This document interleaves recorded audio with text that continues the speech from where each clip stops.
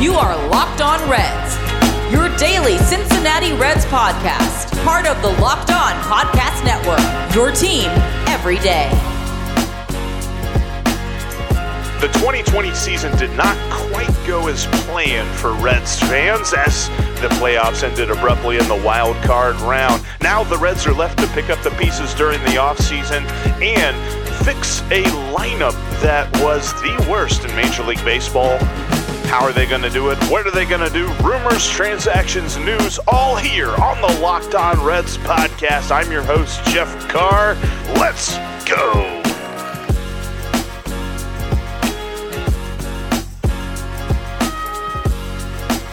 What's going on, Reds fans? Welcome in to the Locked On Reds podcast. Thank you so much for joining me on this off-season podcast episode of the Locked On Reds podcast. Today, we're going to expand our range. We're going to talk about the NL Central as a whole.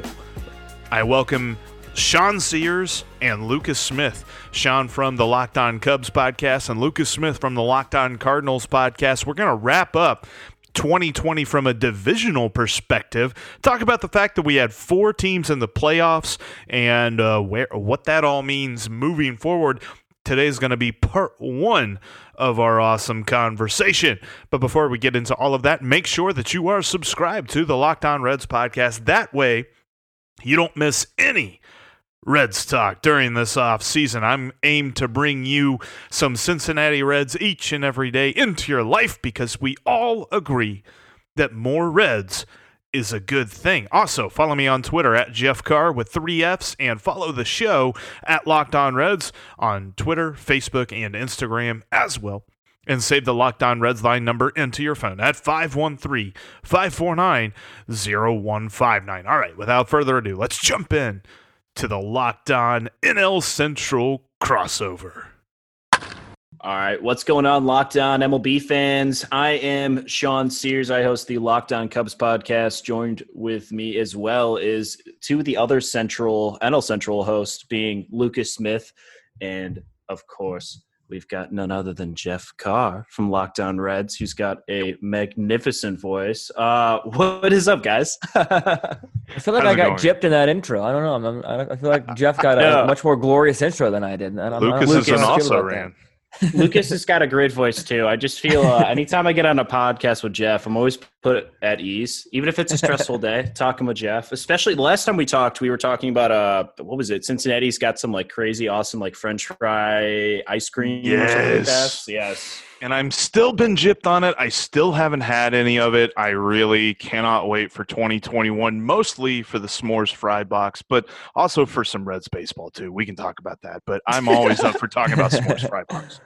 I've been thinking about that. Every time I watch the Reds highlights, I think about it now. It's I've never had it before, and I honestly don't even know if I'm like that excited about it. I just like it's permanently associated in my brain, I guess. But obviously, the NL Central, we had 4 playoff teams, which was great, at least on paper. But when you kind of dive into these teams, like I'll go on record and say I honestly think if there were 2 more weeks in the season, the Cubs might be 3rd place in this division with how poorly they were playing going up into this run. But there's still some positives to take away. Jeff, obviously, I'll start with you here. The Reds, they came in with a ton of expectations. They were starting to kind of figure it out towards the end.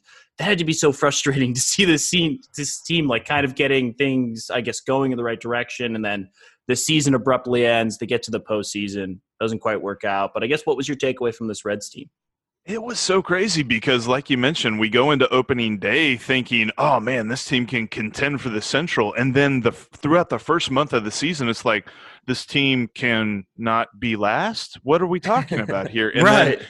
And then they flip the script again in September, and they're like, oh, my gosh, if we'd have played more games. And then they go into the playoffs, and they're like, we're just going to continue to be bipolar and not score any runs. So I thought it was really weird. So we start the season with Matt Davidson and Travis Jankowski on the roster. They go through August. They figure out we don't need these guys. They're not good. Then we go into the playoffs. They add them. And I feel like that was almost like a moment whenever everybody on the Reds team looks at the playoff roster and like, oh, so these guys are back. So it's August again? So, yeah, it was really confusing. Really fun, though, in September. I mean, that run that was a lot of fun to witness when we saw some of the guys actually play up to their potential, like Shogo, who got on base 45% of the time in the month of September. And we even saw our light-hitting defensive Gold Glove finalist catcher, Tucker Barnhart. He actually had an OPS over 950 in the month of September. So there was some good, there was some bad. Most of the good was pitching. And, it was a lot of fun to watch, but it just felt like after August, everybody was looking up at Chicago and like, okay, let's see if we can sneak into one of these 8 playoff spots. Yeah. It was, I mean, obviously 2020 is going to be a weird season no matter what. We knew that was going to be the case in March before we even knew a season was going to happen. But it's been weird. This Reds team obviously had a lot of potential. It was a bummer to see them maybe not reach it right away, but it was a lot of fun to watch towards the end. I said it throughout, even before they got on their run, that Reds team with their pitching, it was not a team you want to see, especially in a 3-game set with Sonny Gray and Trevor Bauer likely being 1 and 2 for game 1 and 2. Like, oh my God, absolutely not. So there's a lot of potential there. The annoying part was the pitching worked. It's just, right. You got to score 1 run. You're not going to beat anybody 0-0. Yeah. My mind just got blown with that fact. Well done. I'm good with the hashtag analysis. Yeah. The key to baseball is scoring runs, guys. I don't know if you knew that. But Lucas, obviously St. Louis, it was a weird season for them. Very disjointed. You waited longer than I think anyone else did for their team to play baseball, at least real baseball a little bit. Mm-hmm. But there's positive things for this team, obviously, still. The Cardinals are – it's tough to kind of figure out what that core is at the moment now, but at least pitching-wise, you've got a stud in Jack Flaherty, and that alone makes you dangerous, I think, especially in the NL Central. But on the 2020 season as a whole, what were some positives and some maybe some things you were frustrated with this season, Lucas? I think in a way it's almost similar to Cincinnati, where that pitching for St. Louis was incredible. Wainwright pitched like he did in 2010 again. You had KK Kim come in and pitch really well. The bullpen was locked down pretty much the entire season. From Gallegos, guys like Alex Reyes pitched really well. And then the offense was just abysmal, might be too harsh of a word, but at times it really didn't look like a Major League Baseball team was sitting. The leader in the Cardinals was like 7 home runs or something really low like that. I think Miller and O'Neill both had 7. This offense just had an inability to score enough runs. And I think that just because of how good the pitching was, and even when the starters had a rough day, it seemed like the bullpen always was able to come through. And it was just that hitting core was really weak.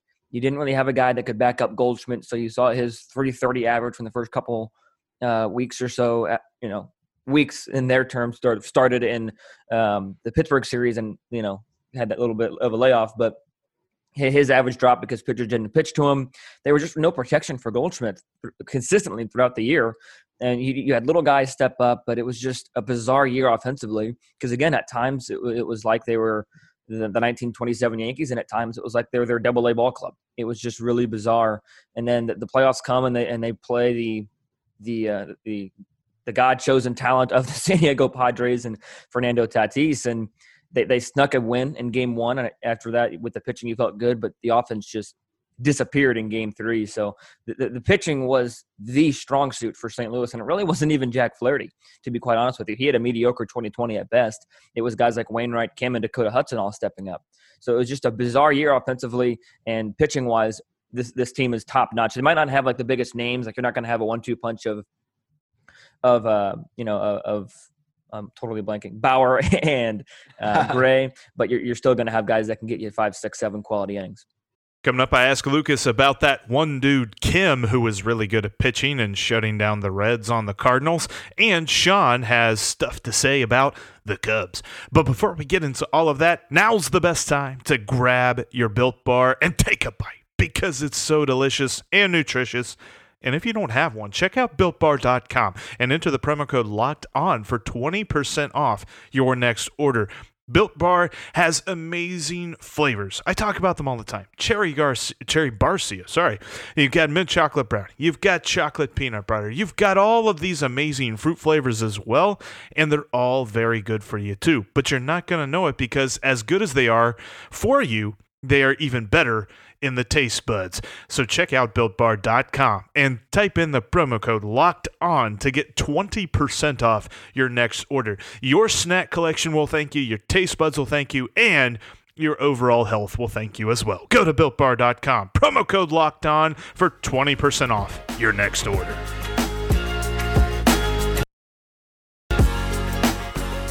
I've been wanting to ask you since our last crossover, is Kim a magician? Because he's probably my favorite player in this division outside of the Reds. And he was just so much fun to watch. And dude wasn't burning up any radar guns, but he was a magnificent pitcher. I mean, it's a cliche, but the dude knows how to pitch. He's got a really good breaking stuff. And, yeah, he just found holes in people's swings. And did he give up some hard contact at some points to get lucky outs? You can make that argument if you look at the numbers. But at the end of the day, he got outs. And he's not, weird isn't the right term I want to use, but that's the word that comes to mind. He's very superstitious. Where the first start, he warms up religiously whenever the minute hand hits 0 on whatever given time. And he didn't do that on his first start and pitched awful. And that was his biggest critique of himself going into his next start, that he has to start his bullpen at a better time. So he's just real meticulous in the way he does things. But he got results for pretty much every start of the season except for 1 or 2. But, yeah, he was really fun to watch because it was kind of a head-scratcher as to why he was getting so many outs, but he got all the outs he needed to get. Yeah, Kim's a fun guy. He, like you said, he does give up hard contact, but he's rocking a 50% ground ball rate. So that's awesome. They can pound it in the ground as much as they want if he's going to drill that up. There is some signs of regression, like his FIP is 388. So obviously he benefits a ton having a guy like Colton Wong behind him, Paul DeYoung, Tommy Edman at third. Those guys obviously, and Paul Goldschmidt, all Gold Glove caliber, former Gold Glove winners. So. That's pretty solid too. But yeah, Kim fit like a glove, especially like you said. I mean, struck out just under 6 batters per 9 innings. He wasn't mowing dudes down. He was just outsmarting them, and that was impressive to see. We could talk about the Brewers for a second, even though none of us really are fans of them or follow them or like them or anything. No, I'm just kidding. No, the Brewers were an interesting team this year. Just not a ton going their way, but we're still really pesky. They had one of the best bullpens in baseball again in a year that everyone kind of thought they might not have a great bullpen. But God, I don't know about you guys.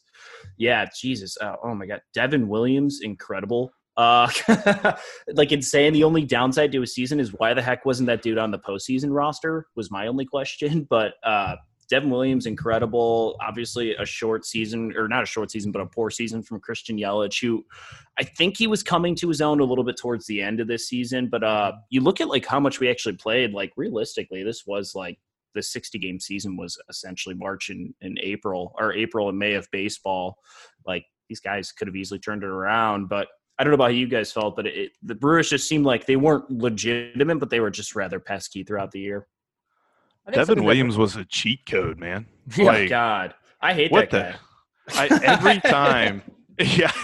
Every time the Brewers took a lead into the 8th inning or maybe even the 7th inning, because they like to stretch him out more than one inning at a time, it was bye-bye baseball. You're not going to see a comeback from your team because they're going to have Devin Williams and Josh Hader, and the game is over at in the 7th inning if the Brewers are up even by 1.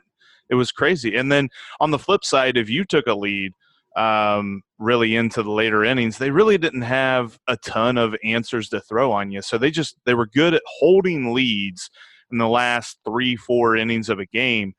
But overall, the lineup, I thought they did a decent job of replacing the bats that they lost. Not exactly, one-for-one comparison. I know they had trouble with Justin Smoke and stuff like that, but they were still able to find the runs.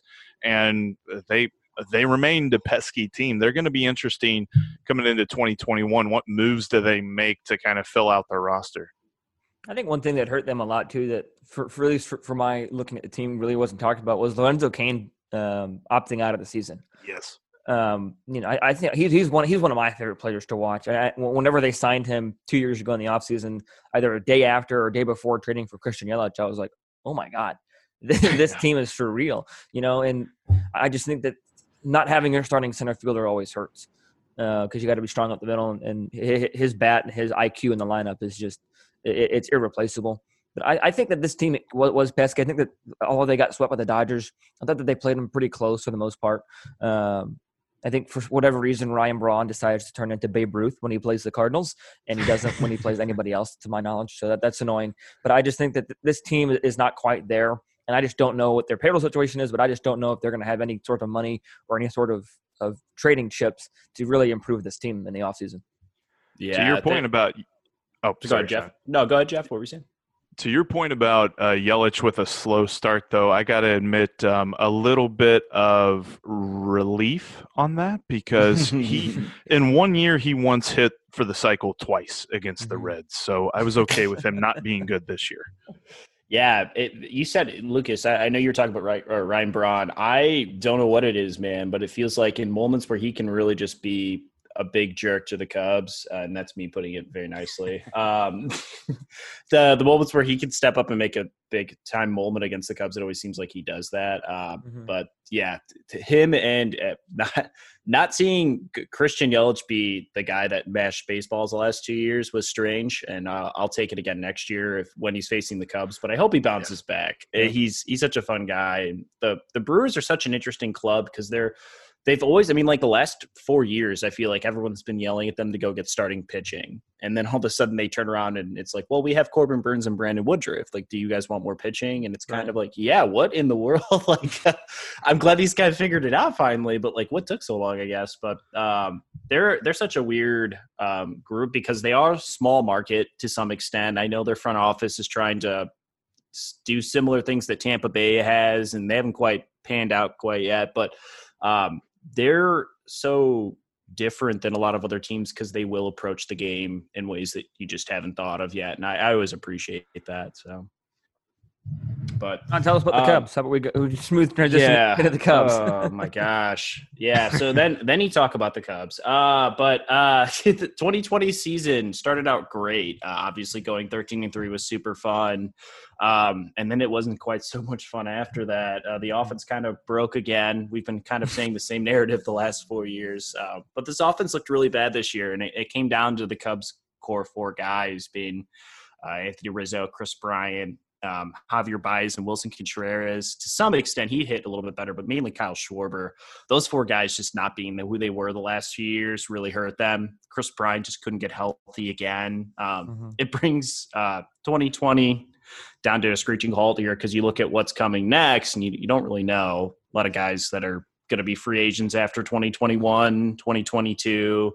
Theo Epstein's likely leaving after the season once his contract is done. The Cubs kind of have to figure a direction. And I think they wanted to do this maybe this last off season, but couldn't because of the Chris Bryant grievance. So there's a lot of questions that come into this year now. And realistically, the Cubs probably won't have answers until they get an idea of what the market's going to look like. But I would assume the Cubs probably trade one of their top four guys being Rizzo, Bryant, Baez, or Schwarber. Possibly Contreras too. I think all those guys, I would assume one or two of those guys probably leave. So a different team probably in 2021 maybe for once. I was going to say, with the last year of Theo, do you expect it to be a lot more quiet than in years past? Or do you think that he's going to make moves with the future in mind? I think it's a little bit of both. I think Epstein, he's like arguably already the best executive in baseball history, probably sports history, like just ending the World Series for the Red Sox and Cubs droughts, like that alone is enough. But obviously done a lot of good things. I have a hard time seeing him just like sitting on his hands and not doing anything, especially his last year. If he thinks his team is competitive, I see him trying to be more aggressive. What that means though, exactly, I have no idea because they have, all their assets depreciated this year. Like outside of maybe Wilson Contreras, like a lot of guys didn't build up their stock. The best asset you have probably trade-wise would be your two starting pitchers and Yu Darvish and Kyle Hendricks, but they're not trying to blow it up. They're trying to remain competitive this year while also making sure they stay competitive post-2021. So I have a hard time seeing Epstein kind of throw it in the towel a little bit, but at the same time too, if this team falls apart at the deadline, I could see Epstein maybe being a part of the trade deadline conversation and maybe exiting afterwards if this team is bad next year. So, I think it all comes down to who gets DFA'd, really. I think that's where the Cubs are going to get the most bang for their buck, take some of the scraps in other teams and hope they can maybe reinvigorate their career. That's probably the direction they go.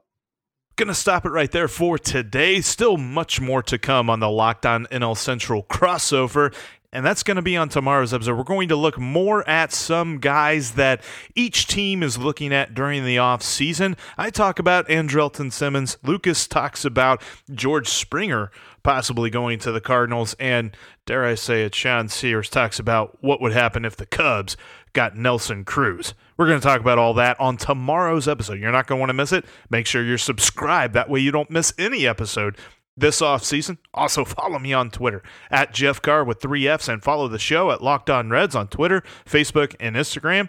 And save the Locked On Reds line number into your phone at 513-549-0159. Drop us some reactions to this Locked On NL Central crossover, and we'll talk about those here on the podcast. Thank you so much, though, for listening today. Now, tell your smart device to play Locked On MLB, and I will talk to each and every one of you, along with Lucas and Sean, tomorrow. Let's go, Rex. Hey.